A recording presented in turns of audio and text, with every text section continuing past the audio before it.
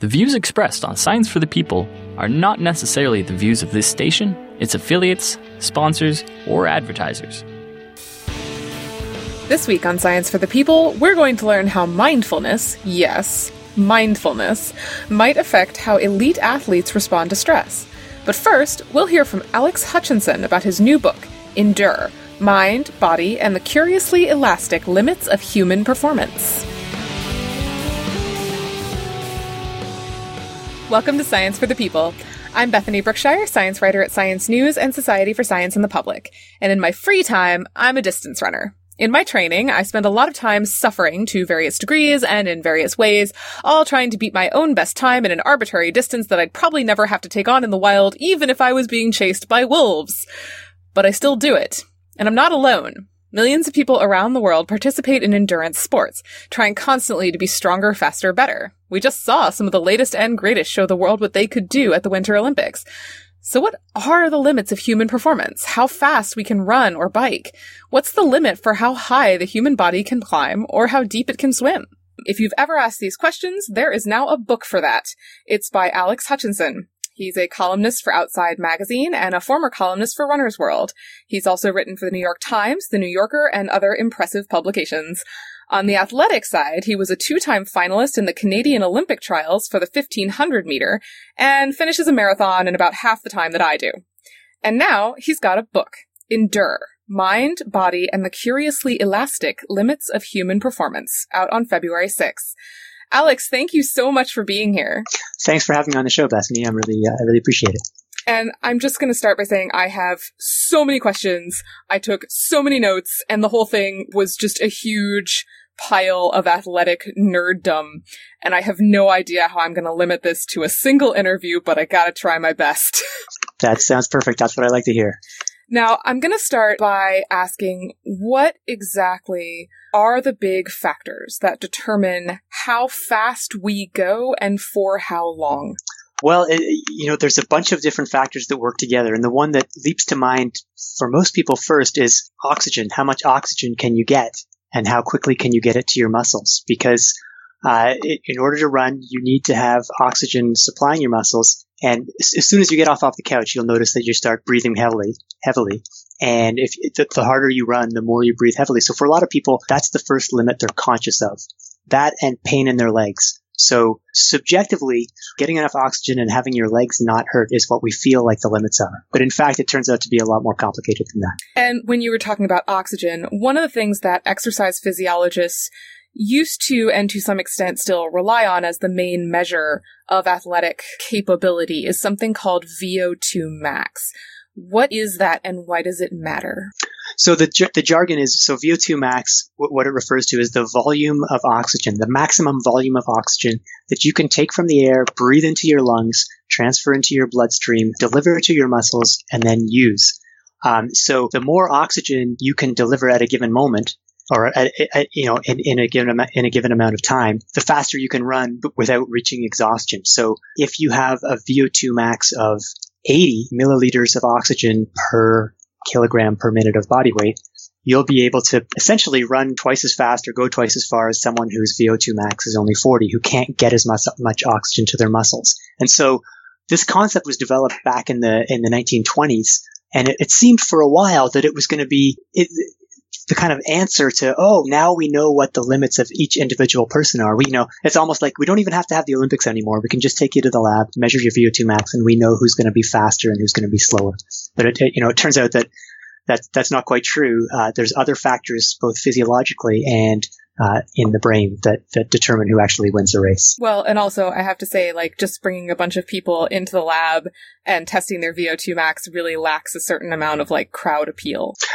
Yeah, it's maybe not the best spectator sport, and it's also probably not as much fun for the athletes. There's one of the papers I came across in researching the book was from the 1960s, or there's a series of papers by researchers in South Africa, and they were making the case that it's really expensive to send athletes all the way from South Africa around the world to compete at these events. So we're developing these testing protocols, including VO2 max, that will tell us whether the athletes can really compete for a medal at the Olympics or other competitions.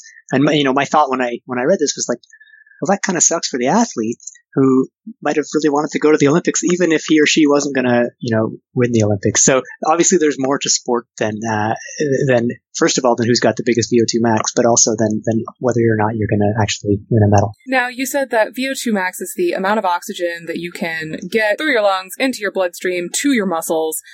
Basic physiology here. What is happening with the oxygen getting to our muscles when we're running, sprinting, cycling, walking? What's going on? So the real goal here is we all eat food, and we transform that food into it. Well, that food is a form of fuel, and it's what provides the fuel that allows our muscles to contract. But there's different ways of transforming food energy into muscle contraction. And some are more efficient than others, and some are more rapid than others. So there's some chemical reactions that require oxygen to turn food energy into muscle contraction, and they're very efficient. So that's what you want to do if you're going to run a marathon. You want to be using this oxygen-dependent pathway, this aerobic energy. There's other ways of turning food energy into muscle contractions that are much more rapid. You can get that energy more quickly, and they don't require oxygen, but they produce metabolic waste products that cause us to slow down and run out of energy and feel tired more rapidly. So when you're sprinting, you don't really care how much oxygen you have when you're sprinting 100 meters. You could hold your breath and it wouldn't really make much difference. But you can't sustain that level of effort. So the key point with getting oxygen to your muscles is to allow you to use the efficient muscle contractions for as long as possible, so you don't turn to these anaerobic forms of energy that generate waste products and force you to slow down. And what are these waste products that are forcing us to slow down? Yeah, so I was kind of using a euphemism there, saying, metabolic waste products. What I'm really talking about here, in some ways, is lactic acid. And most people who've done exercise have heard this idea that, I was running so hard that there was lactic acid in all my muscles, and they were burning up. If I'd kept going, my muscles would have just melted off the bone, and I'd be a pool of nothing on the ground. Lactic acid is kind of a villain that got a bad name for itself, and it's only slowly being rehabilitated. In fact, you don't actually end up with lactic acid in your body. You end up with lactate ions and protons, which outside the body form lactic acid, but in your body you have actually what's called lactate, and it is a signal in your muscles. It does trigger signals to your brain that make you feel tired, that make you feel discomfort and pain, and helps to force you to slow down. But it's also a really valuable fuel. It's a byproduct of hard exercise that then gets recycled to provide fuel for more exercise. So lactate is kind of a double-edged sword in that it causes you to slow down, but it also allows, in the best athletes, they have a really highly developed ability to reuse lactate as more fuel. So it's not the case that there's like acid in your veins that's forcing you to slow down. It's more that these metabolic waste products are signals that sound alarms in your brain and make it feel like things are getting really hard, to try and force you to slow down, to protect yourself, essentially. And one of the things I found particularly interesting that I learned from your book is that you have these signals kind of telling you to slow down, and you might think you are giving your all, you are running your fastest, you could not possibly run any faster than you're running now, but you're not. And this turns out to be common. I was wondering if you could talk a little bit about the U-shaped performance curve that is the curse of many of us. Yeah, this is the sort of big mystery that sort of motivated my whole pursuit of this book, this idea of maybe there's more in reserve, even when we think we're going all out. So I'm like many people in that in some of my best races, I'd be in the middle of the race, I'd be like, I'm going so hard. This is as fast as I can go. And then you turn the corner and see the finish line and think, hey, there it is. And you start sprinting and you think, I had such a good sprint for the last, few minutes of that race. That means I was holding back too much. I should have gone harder sooner. I didn't pace myself correctly. But what's really fascinating is that if you look at the pacing records of world records, or the pacing patterns of world records over the year, that's exactly how world records are set. So it's not a mistake to have this sprint at the end. This seems to be a hardwired pattern that even when you think you're going as hard as you can, you're able to then recruit a little bit of that hidden reserve of energy towards the end that your brain has been hiding from you, essentially, out of self-preservation. And only when it knows that you're about to finish the race does it release this. And there've been some great studies even with little kids trying to figure out when this pacing pattern develops. And, if you're like a 6-year-old or an 8-year-old and you're asked to go run a race that lasts a few minutes or run as hard as you can, you just run like you have no foresight. You sprint off, and then by the end you're walking. But by the time you're about 11 or 12, you've already started to automatically adopt this U-shaped pace pattern where you start fast, then you settle into a slower pace, and then when you see the finish line again, something is unlocked. Even when it's not deliberate. It's not like you're trying to save energy for the finishing sprint. It's just that's the way we're wired to run. That was actually a really interesting point for me, was thinking about the kids, because it's true. I mean, they give their all until they drop. Do we know what changes when kids hit 10 or 11? Is it a physiological change? Is it a brain change? So lots of debate and controversy about this, about the extent to which this is voluntary and conscious, and just that they're getting smarter. They remember. It's like, oh, wait, if I sprint as hard as I can, for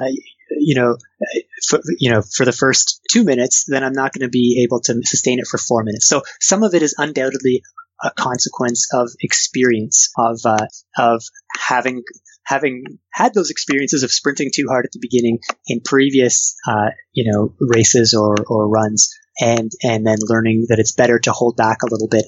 And then because it's always pacing yourself is always kind of an uncertain, it's not like a high precision activity. You always save a little margin of error. And as a result, you learn that it's better to err on the side of caution. And as a result, you always have a little bit of reserve left over at the end. So you can explain this pattern as something that kids learn. And by the time they're 11, they're smart enough to say, okay, let's be a little cautious. Or you can also find evidence that maybe it's something that happens despite what we're trying to do. That even if you try not to save any effort or to save any reserve for the end, it's very hard not to. It's very hard to fully exhaust yourself, even if you are conscious of this fact that you're trying not to. And a lot of this comes down to the way that pacing comes down to the way that people spend their effort. And so I was wondering if we could talk just a little bit about effort, because effort is subjective, sort of, but it's also kind of measurable a little. What is effort? Yeah, and I would say one of the most interesting things that's happened over the last decade in this area of physiology is the recognition that effort isn't just this sort of, fuzzy byproduct that you can ask people, does this feel hard or easy? That it's something that's pretty quantifiable, that people are really able to reliably say, this feels like a 8 out of 10 effort, and this feels like a 6 out of 10 effort. And the effort is different than pain. Like, you can be trying very, very hard, but not feel any pain, but just reach the point where you're trying as hard as you can. And conversely, you can be in a lot of pain, but you're not really trying that hard. So I had an experience in a marathon where my legs got really pounded. I had a lot of muscle damage in my quads because I wasn't really ready for the distance. And so in the end of that marathon, it would really hurt. My quads were screaming, but I wasn't actually trying that hard. It felt easy, but painful. So effort is basically, one definition is it's the struggle to continue against a mounting desire to stop. It's this sense, not that it's necessarily painful, but it's difficult to keep doing what you're doing will be challenging. And it's affected by a lot of different, it's kind of a global measure of what's going on in your body. Because if you're out of breath, if your legs are hurting, if you're starting to overheat, all these things add into this sense of effort that make things feel a little bit harder or easier. And so there's a school of thought these days that says that effort is really the only thing that matters. Ultimately, if you want to know how fast you can run, or whether you can keep going or speed up, or whether you need to slow down, all that matters is how hard does it feel. If it feels as hard as you can go, then you can't go any harder. And if it doesn't, then you can still keep going or speed up. And you talked a little bit about how feelings of effort change based on, physical factors. But you also, in the book, divide effort into mental and physical buckets. What are the kind of mental and physical buckets of effort? Yeah, so there are mental and physical contributions to effort, but ultimately they overlap, and they all go into the same big barrel if we kind of extend the metaphor. So one of the experiments that I found most fascinating was an experiment on mental fatigue back in 2009 by a scientist named Samuel Marcora, where he asked people to do essentially a very simple computer task. They're sitting in front of a screen. letters and symbols are flashing on the screen, they have to press one button or another depending on what letters or symbols show up. It's very easy, but it requires a lot of concentration. So they did that for about 45 minutes. And compared to people who did a control task that didn't require a lot of concentration, so the control group was just watching a documentary. The group that did this mentally fatiguing task, then in a physical test, in a bike ride to exhaustion, they immediately reported a higher sense of effort. It was harder to pedal the bike at a given effort level just because they'd been sitting at a computer tapping keys. And so they performed worse and reached exhaustion sooner. So what this told us, which is sort of intuitive but still sort of surprising to me, is that pure mental effort, there was no physical effort involved, pure mental effort can lead to changes in your physical performance. And so that's an example of how the effort required to do a physical task is influenced by the effort required to do a mental task, and they all are pouring into this same bucket of there's only so much effort you're able to exert. But this effort at the mental task, this is not the same as studies, for example, in ego depletion? That's an interesting question. It's one of those things where if you talked to different scientists, they would probably explain the same phenomena with different words in some cases. So Samuel Marcora, who did this mental fatigue study, he would likely explain some of the ego depletion results in a different context. He would say, well, it's not like there's this magical quantity called ego. It's that they're becoming mentally fatigued and it's changing their effort level. I don't know to what extent you can say they're talking about the same thing but using different words, or whether they're mutually exclusive theories. But I think there are a lot of similarities. There's parallels in certainly the predictions of both theories are the same. But it's different ways of explaining them that may have different consequences in some cases. And I was wondering about that because there are a lot of people who now kind of question the concept of ego depletion and the whole concept of like willpower depletion, because there have been some problems with replication there. But I mean, it seems like the tasks that you described in your book are much harder than like some of the ego depletion tasks, which include things like, resisting cookies for 15 minutes. The effort tasks that you kind of describe, I mean, they're hours long. They're really long. Yeah. Although, I mean, there's crossover in this research. Like there's some exercise physiology research where, and hopefully this isn't going to get too graphic for your listeners, but they had people watch a disgusting video that involved a woman vomiting. Oh my goodness, you described that video in the book. It was awful. Oh God, okay, so I won't go into more details. That. Oh. Let's just say it's a bad video, a video that no one would want to watch. And half the people, they said just watch it, and the other people, they said watch it but suppress showing any emotion. Don't show a face of disgust or anything. And they found that the act seemingly suppressing the face of disgust used up, either depleted their ego, quote unquote, or incurred some mental fatigue, and as a result they performed worse in a subsequent cycling test. So there's different theoretical constructs, and I don't think we know the answers as to what's what.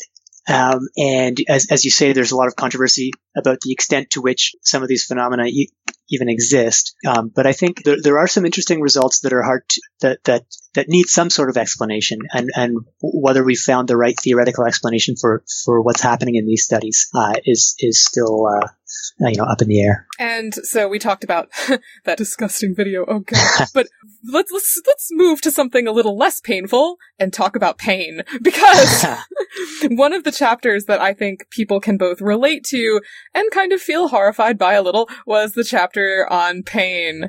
Really, we don't want to exercise because it hurts.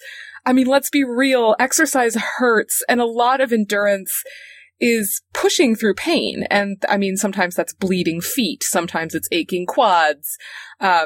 Sometimes it's, I don't know, a pounding headache, or there's lots of different kinds of pain.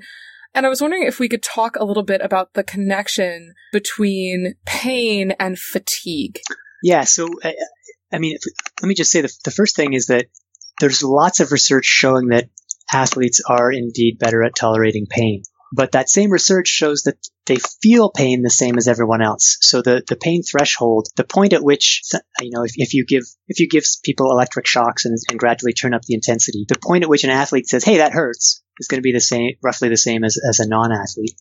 The difference is that the athlete is going to sit there for a lot longer while the intensity keeps ramping up before he or she says, okay, I can't take it anymore. And it's, people are still trying to figure out where, exactly what's happening or why that takes place. But I think the leading theory is that it isn't some sort of special, like, the pain doesn't disappear for athletes, but they learn through repeated exposure, they learn better psychological coping techniques. They learn to take their mind off pain. They learn to take the emotion out of pain and say, oh, my legs hurt. That doesn't mean that my legs are going to fall off. It just means it's giving me information that this pace is probably not sustainable. So they're able to take in the information from pain without overreacting to the emotional content of it. So, I think that's really a really powerful message to keep in mind. For one thing, I think it's one of the key and sort of underappreciated benefits of regular training. It's why exercise is sometimes recommended for conditions like chronic pain, because exercise teaches you to handle pain better. So if someone gets up off the couch and starts training for a year later, they will definitely be physically fitter. Their body will have changed, but they will also have changed their ability to tolerate a given level of discomfort. And that ability is probably transferable to other areas of life, to sitting in a cramped airplane seat with someone screaming next to you or whatever the case may be. So I think pain is intrinsic to endurance activities, but that learning to tolerate it is actually one of the sort of greatest and most least appreciated benefits of endurance activities. And like you said, it's different from effort. It's some things are painful, but some things can be some things are difficult to do despite the fact that they're not painful. And other things can be very painful, but they're still quite easy. So it's worth understanding the difference. And effort is usually what limits you. Pain is just information. At least, there's situations where pain becomes more extreme than that. But for the most part, pain is a warning sign rather than a real limiting factor.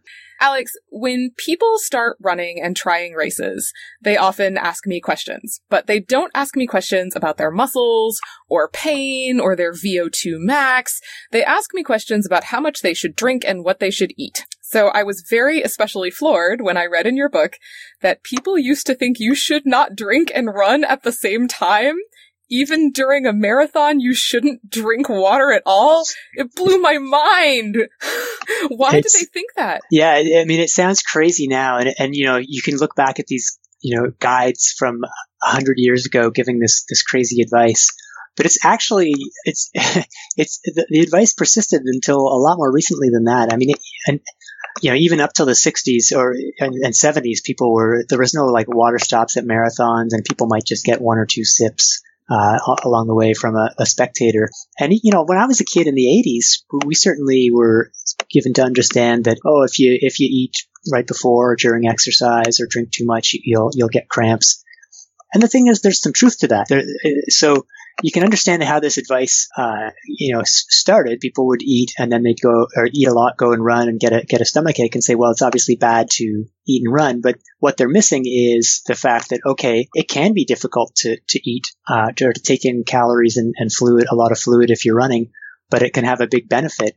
And there are ways you can optimize what you're eating and drinking so that it doesn't provoke as much stomach distress. I mean, I think to me, the real message here is that a lot of advice persists, not because of any good evidence, but because, some famous athlete says, I do this. Let's say the greatest runner of 1880 is saying, oh yeah, I mean, you could look back at advice from the 1880s and it's like, it's really important never to take, warm baths and, you must shave only every third day or whatever, and never eat. And so that stuff, no one has any evidence to the contrary. So it just becomes the de facto, rules for how to run. And we'd like to think we're smarter than that now, but I think there's still an awful lot of that go around these days. Whenever there's, athletes giving celebrity endorsements and stuff, we often take it at face value when really it just happens that Tom Brady is really good at football and he has some advice to sell us about, how much water to drink and so on. But there has been science looking at hydration and most particularly looking at kind of what the percentage of dehydration a runner can take, right? Like, what are the current ideas on dehydration during running? Well, they're all over the map, and this is an area of super controversy. So the rule of thumb that I was always taught when I was younger was if you lose 2% of your body weight, but through sweating, your performance is going to suffer. And that's probably true under some circumstances, but these days there's a split between people who think almost any amount of dehydration, even less than 2%, is going to compromise your performance because, your blood volume is going to decrease. That's going to make it a little bit harder to pump oxygen to your muscles. And so even subtle dehydration is going to have negative effects on your physical performance and your cognitive performance versus others who say, hey, you can handle 10% dehydration. If you're thirsty, drink. And if you're not thirsty, don't worry about it, at least in the short term. I mean, over the course of, say, 3 hours, you don't need to worry about how dehydrated you get.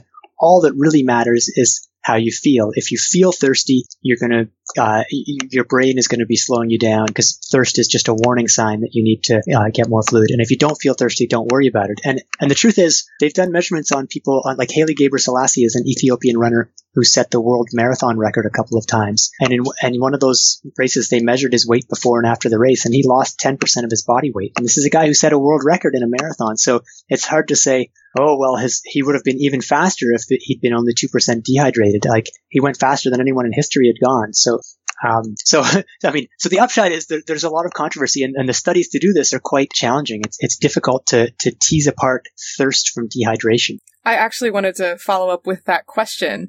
Many people, you hear that, well, thirst is a sign of dehydration and therefore you should drink. And then there's, studies saying, well, no, actually dehydration is separate from thirst. What is the difference between dehydration and thirst? So, the simplest way of saying it is thirst is the feeling that you would like to have a drink. Dehydration is the physiological state of having lost fluid. But it gets even a little more complicated than that because you can say, all right, let's say I lose a little bit of fluid to sweat. Am I dehydrated? Or if I'm still within the normal range, because your body can adapt to losing some fluid. It can adjust, its electrolyte balance and make sure that your cells still have all the fluid they need. And your body's actually very good at doing that to make sure that as far as your blood and your cells are concerned, they're still appropriately hydrated. So, what constitutes damaging dehydration or dehydration that would hinder you is up in the air. But basically, thirst is the feeling, dehydration is the physiological state. And the fundamental problem with the last century of hydration research is that it hasn't distinguished between those two.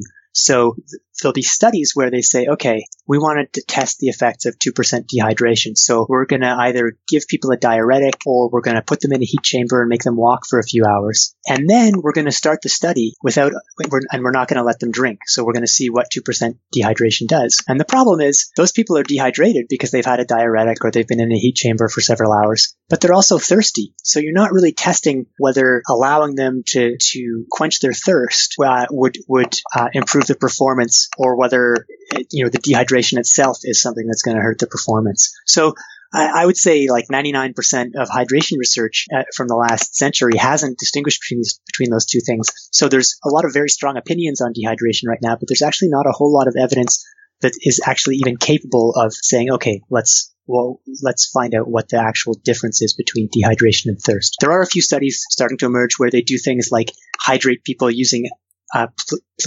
blinded placebo-controlled intravenous drips. So people don't know whether they're hydrated because they haven't drunk. They have no idea whether the needle in their arm is delivering fluid or not. And those studies tend to show that you can be a lot more dehydrated than you might think and still not have any negative effects on your performance as long as you don't know that you're dehydrated. And one of the things that I found really interesting is that when in the start of your thirst chapter, which was super educational, there's, the fact that, people used to think you shouldn't drink water during a marathon at all. But now, actually, the pendulum has really swung in favor of so much hydration that people die of too much of it. Yeah, and that's a real consequence of starting to ignore this, of believing that our bodies are incapable of giving us useful signals, of thinking that thirst is totally irrelevant. And so for a while, the messaging was so powerful that, if you're out there running, especially if it's a little bit warm, you need to drink early, drink often, drink every opportunity you get. By the time you feel thirsty, it's too late. And that resulted in a few people dying of a condition called hyponatremia, which basically is the result of drinking too much water. It's not super common, and usually there's some underlying condition that that may predispose people to developing this condition. But it's definitely enough of a problem that the message has really started to be dialed back. So you'll find that marathons are no longer saying drink every time you can get the opportunity. They're saying, drink, make sure you're drinking enough. But what enough is the problem is it becomes a really difficult thing to individualize because people sweat at different rates. They're running for different durations of time. How much a 5-hour marathoner needs to drink is very different from how much a 2-hour marathoner needs to drink. So it becomes very hard to give concise advice. But yeah, the advice to drink as much as possible, I think, was a sort of over-enthusiasm of the 90s that people have backed away from now. Well, and there was also a idea that drinking water could help keep you cool, that this would actually help kind of lower your core body temperature, right? Yeah, and that's, I would say that's probably still, if you were to go to the American College of Sports Medicine annual meeting, which has 5,000 scientists there, and take a poll, that's probably still a majority opinion there.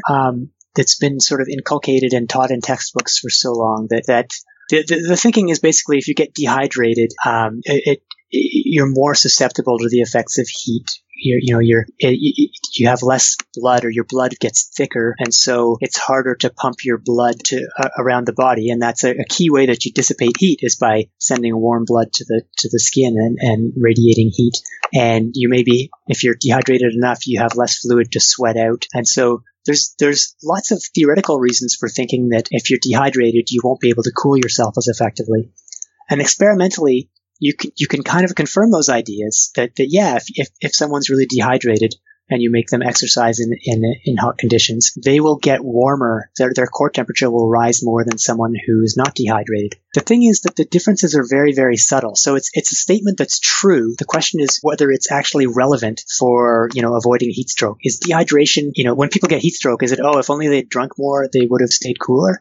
And the evidence, as I read it at least, is that that's not actually the case, that dehydration is seldom the key factor in heat stroke. Heat stroke has to do with a number of other risk factors, but the most important thing is how hard you're working and for how long. If you go and run really hard on a hot day, your body's going to heat up, and in some people you may even overheat.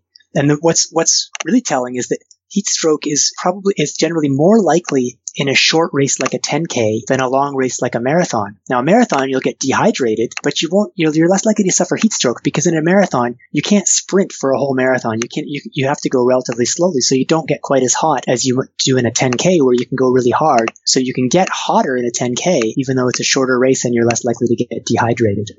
So there's still a lot of debate about this, so I don't want to, make it sound like the answers are final. But certainly the message I take away from the research is that heat is heat and hydration is hydration, and they're less intertwined than we might have thought. And of course, you also have a big chapter on nutrition, which is something that, to judge by the running magazines, websites, and social media, pretty much everyone is obsessed with all the time. So I wanted to start by defining a term that gets thrown around a lot, including in your book, and it has to do with fuel. What is bonking? Yeah, ask 10 people and you'll get 11 different definitions of bonking. Bonking, okay, on a subjective level, bonking is, let's say you're running a long race, and it's hard. Certainly when you get to the second half of the race, it's feeling increasingly hard. But there comes a point where there's a discontinuous increase, or there sometimes comes a point where there's a discontinuous increase in how hard it feels, where you go from feeling like, yeah, this is pretty hard, it's 7 out of 10 hard, 7 out of 10 hard, and all of a sudden it jumps to 9 or 10 out of 10, and you're like, oh my God, I can barely keep walking. You've hit the wall, you've bonked. Now, what causes bonking? The most common answer is that you've run out of fuel. You're running along and your fuel tank suddenly hit empty, and all of a sudden you're basically scraping along on fumes. In practice, I think there's a lot of different things that can cause what people describe as a bonk. And so for me, running a marathon, the feeling of bonking, I think, was associated with actually muscle damage in my legs. My background is running shorter races, middle distance races. So I have a sort of bouncy stride that takes a toll on my quads. And so trying to run a marathon is by the time I got to 20 miles, my quads were shot. And so I reached the point where I was really not trying that hard, but I was in a lot of pain and I slowed way down. If you look at my splits, it's a classic bonk. I'm running along at a pretty steady pace and then all of a sudden it's like I fall off a cliff. But I don't think that was a fuel-related bonk. So that's a long answer. I guess bonking is when you blow up, and the most common explanation is because you run out of fuel, but it's not the only explanation. Yeah, I would say my personal definition of bonking would be the one time I cried in a race. And it was definitely a fuel-related thing. I wasn't eating before I ran a half marathon. And at the time, I was like, I'm hardcore and I don't believe in Gatorade or fuel of any kind. And so I was running a race on nothing but water. Crying is definitely one of the key diagnostic criteria. You can definitely confirm the diagnosis at that point. And it was crying and walking also because I couldn't, run. Yeah, and people get like mental fog and confusion. They can't remember the last, 5 miles or whatever. So I think those tend to be fuel-related bonks, and it can be a lot more than just it feels hard. You can be like the world has just changed. The world becomes a very terrible, terrible place. Just to kind of telescope out of all these, very detailed studies of lactic acid and, hydration and fuel and 2-hour marathons. Why are we doing this? Why are we so obsessed? And I say we deliberately because, I'm this person too. Why are we so obsessed with doing things stronger, faster, better? Why are we so nuts with the limits of human performance?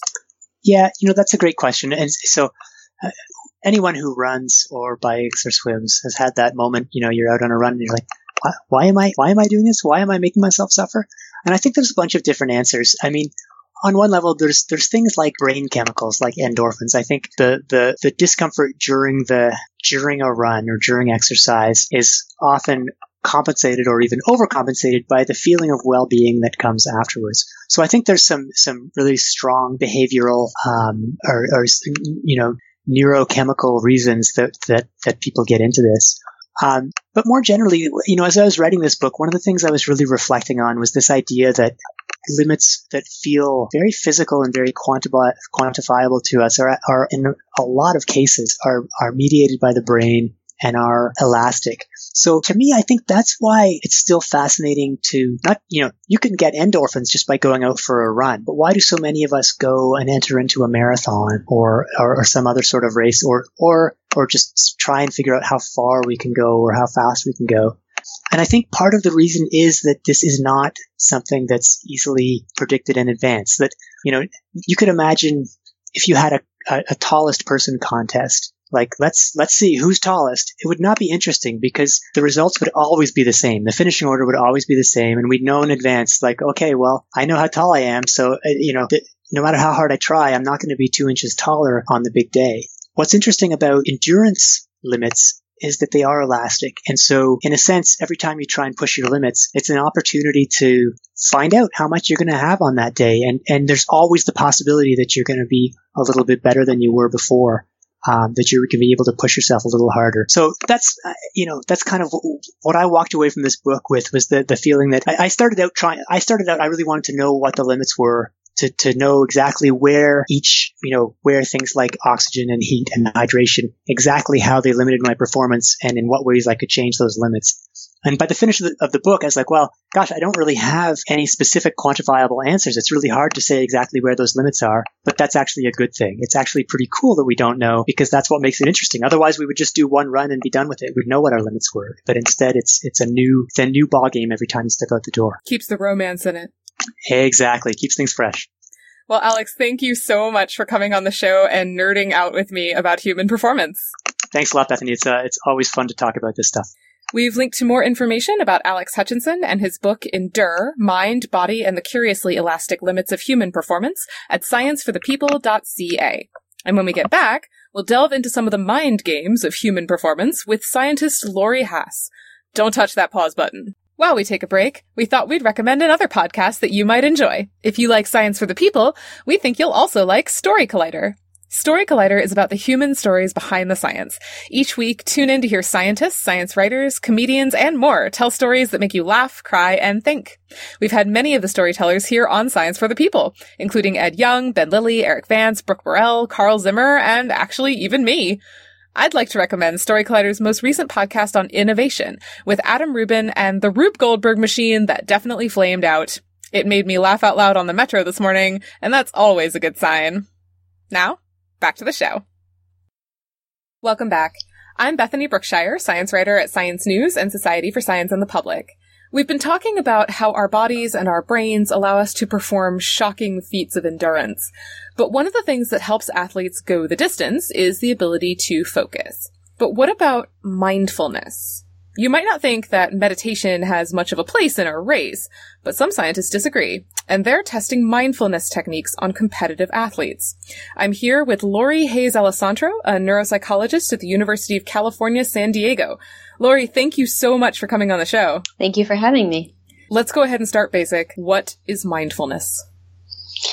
Well, the most common definition that people tend to give is present moment awareness. Non-judgmental present moment awareness, that is. And really what this means is being in the moment. So not living in the past or thinking about what you did the day before or worried about what you need to do next, but rather kind of being where you're at in this moment and then not having any sort of a judgment or attachment to the experience that you're currently in. And how does this differ from simply kind of being aware of your body? Because I'm thinking of athletes in particular, and we, because I am one, are always kind of aware of our bodies. Like, we're just aware of where they are in space. We're aware of the fact that my hamstrings are absolutely killing me right now. You know, how does mindfulness differ from kind of being aware of your body at any given time? Well, I think that is part of mindfulness. So it's not just awareness of your own thoughts, but it's awareness of your emotional experience. It's awareness of your physical experience. And part of that is, okay, my leg is killing me. But I think that, and you can have that experience and that can be a mindful experience, but it wouldn't, the non-judgmental part of this would be like, okay, well, I'm having extreme pain in my left leg and that's fine. That's my experience at this moment. It's not, who I'm going to be for the rest of my life. So just because I have this leg pain doesn't mean tomorrow I'm going to have this leg pain, or it doesn't mean that, I won't be able to run the race that I've been training for, the past 2 or 3 months. And so it can very much be awareness of the thoughts, awareness of your emotions, and also awareness of your body. And why might this be especially important for competitive athletes? They do have this kind of common bodily awareness. They tend to know where their bodies are in space. They tend to know kind of what's going down with themselves at any given time. Why might mindfulness be especially important for competitiveness?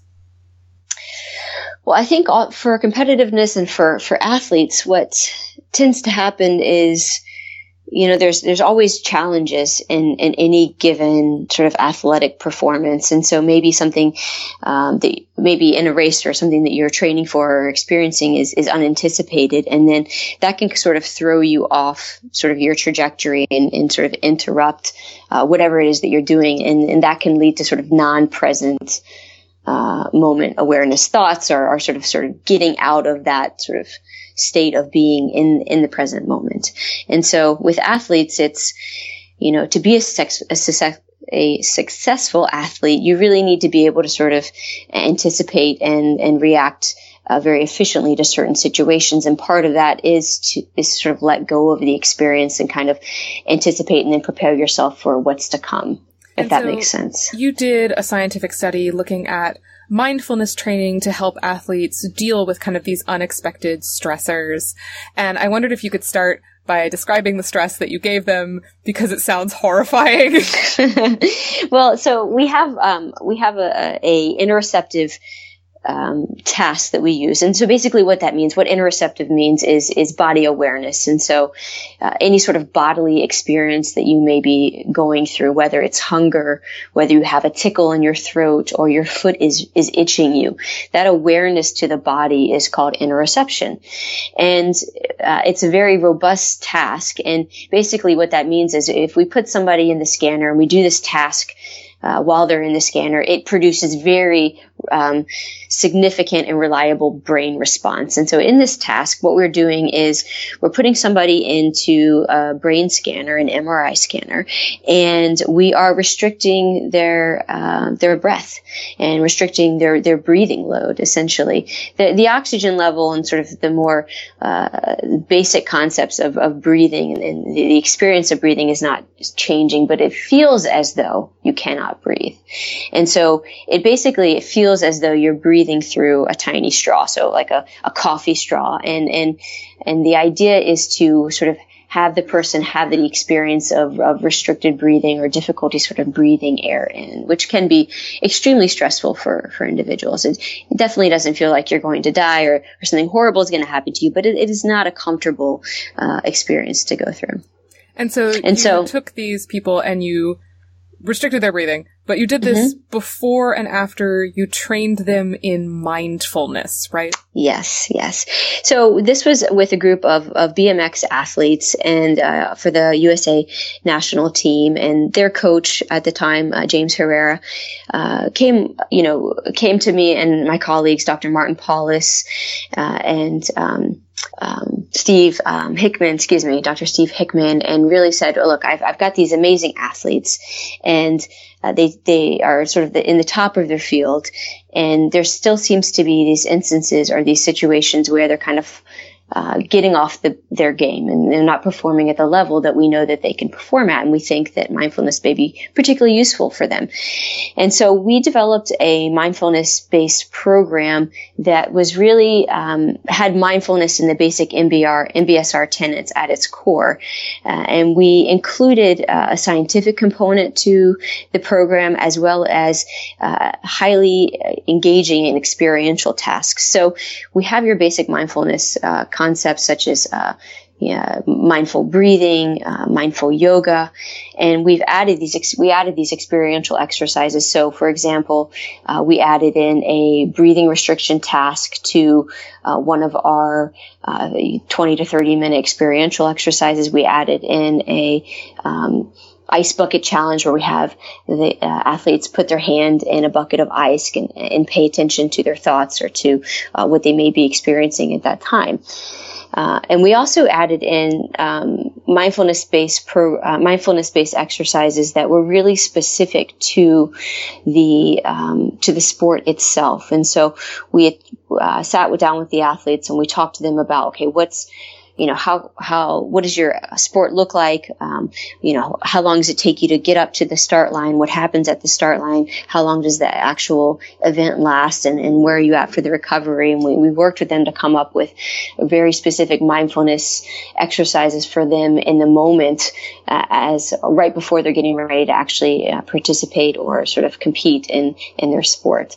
And so we developed an 8-week program for them that included all of these facets of basic mindfulness, experiential exercises, and then mindfulness-based practices that were specific to their sport. And we scanned their brains before and after this training. And what we found really was that for the athletes, they had and this is actually something that we found in other studies looking at elite athletes and looking at elite athletes out of the context of mindfulness-based training. And what we saw was that so I should back up a second. So we have this breathing restriction task, and the task is designed such that we can look at the anticipation period. And what that means is we have a 10 to 15 second interval where we're looking at the brain's response before and while it thinks it's getting ready to engage in this restricted breathing. I hope that makes sense. But basically we have about 15 seconds where the brain is kind of amping up for the breathing restriction. We're able to look at that anticipation. So you tell them it's kind of, they have a sign ahead of time. And suddenly you can't breathe. It's okay, you won't be able to breathe in 5, Exactly. But it only occurs in a much smaller portion of those times. So we have an anticipation period, but we're not always following that up with a breathing restriction time period, essentially.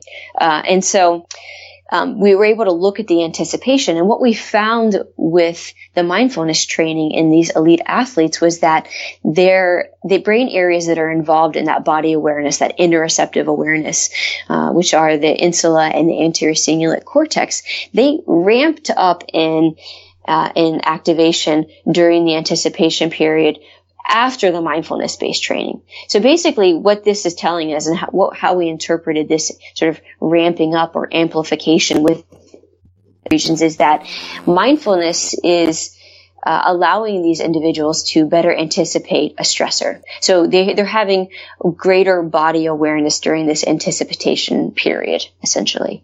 And this is something actually that we have found in other very extreme athletes. So high endurance sort of, I forget what the adventure racers, those types of individuals that go on races for about 5 or 6 days at a time. And their brain response actually looked very similar to that. So what it's showing us is that this mindfulness-based training is resulting in greater anticipatory responses within the brain regions involved in body awareness. We also found, though, that during the post-breathing condition, so this is, so you have the anticipation period, you have the breathing restriction period, and then you have a recovery period, that the same brain regions were actually increased during that sort of recovery period as well. And so how we interpret this is that these increased activation during this anticipation period may help the brain anticipate and therefore recover more efficiently from these stressful experiences. Now, you mentioned that these people are already endurance athletes, and you mentioned that they were very similar to these very long distance kind of runners or long distance cyclists. I mean, could it be that these people already had an advantage? You know, they're already athletes. They already have that interoceptive awareness. I mean, do you think, has there been anything to compare them against people who are not athletes? So, well, there's two things I can comment on here. The first is we did a pre and post scan with these individuals. So there was clearly change before and after mindfulness. Yes, they are elite athletes, but as you know, being an athlete, you always want to improve, and there's always room to sort of to be a better performer. And I will say that most athletes, 90% of their focus is from the neck down. They don't do a lot of mind training or sort of mindfulness or awareness training in terms of where their thoughts are going, or potentially, where they're at with their emotions. And so, I think that there's always going to be room for improvement, even if you are the best of the best in your field. And any athlete, I think, would sort of rush to have that improvement and to be better than they are. But, with our study, we did show a pre-post change. So what that means is before mindfulness, there was less activation in these brain regions, and after mindfulness, there was greater activation. There's a shift to greater activation following this mindfulness-based intervention. There's also other studies that look at the same task, where we've looked at studies in both, Marines, Navy SEALs, and these high endurance sort of elite adventure racers, where as a group, they're all showing a similar pattern of increased insula and anterior cingulate activation in the anticipation period of this breathing load task. And if we do another or similar study, and we look at individuals with, say, anxiety disorders or substance use disorders or even depression, these individuals are showing the decreased activation during the anticipation period. So while we might not be doing a direct comparison in these studies, there's clearly evidence out there to show that elite performers' brains are responding in a very specific way in individuals who maybe potentially struggle with things like anxiety, depression, who we know are not potentially functioning at that same level, are showing sort of the reverse brain activity, our brain activation patterns. Now, you also, that you gave them this restricted breathing task. That's a stressor. It is, even if you're an athlete, it is That is stressful. Did you measure any of the aspects of stress before and after training, like blood cortisol or heart rate changes? Did you look at that? Unfortunately, not in this study. We did not look at any sort of the more biological markers of the stress response. We have self-report questionnaires here that are showing, obviously changes in their perceived mindfulness and changes in their attention and their focus. But of course, that's really subjective. And they're saying, okay, yes, I completed this mindfulness course and wow, I have more mindfulness. We have done other studies looking at this MPEAK protocol where we did a before and after study with Marines, active duty Marines, where we did have more of the biomarkers of the stress response. And in these individuals, we did have actual changes with their heart rate recovery was improved following the mindfulness based training or the MPEAK type program.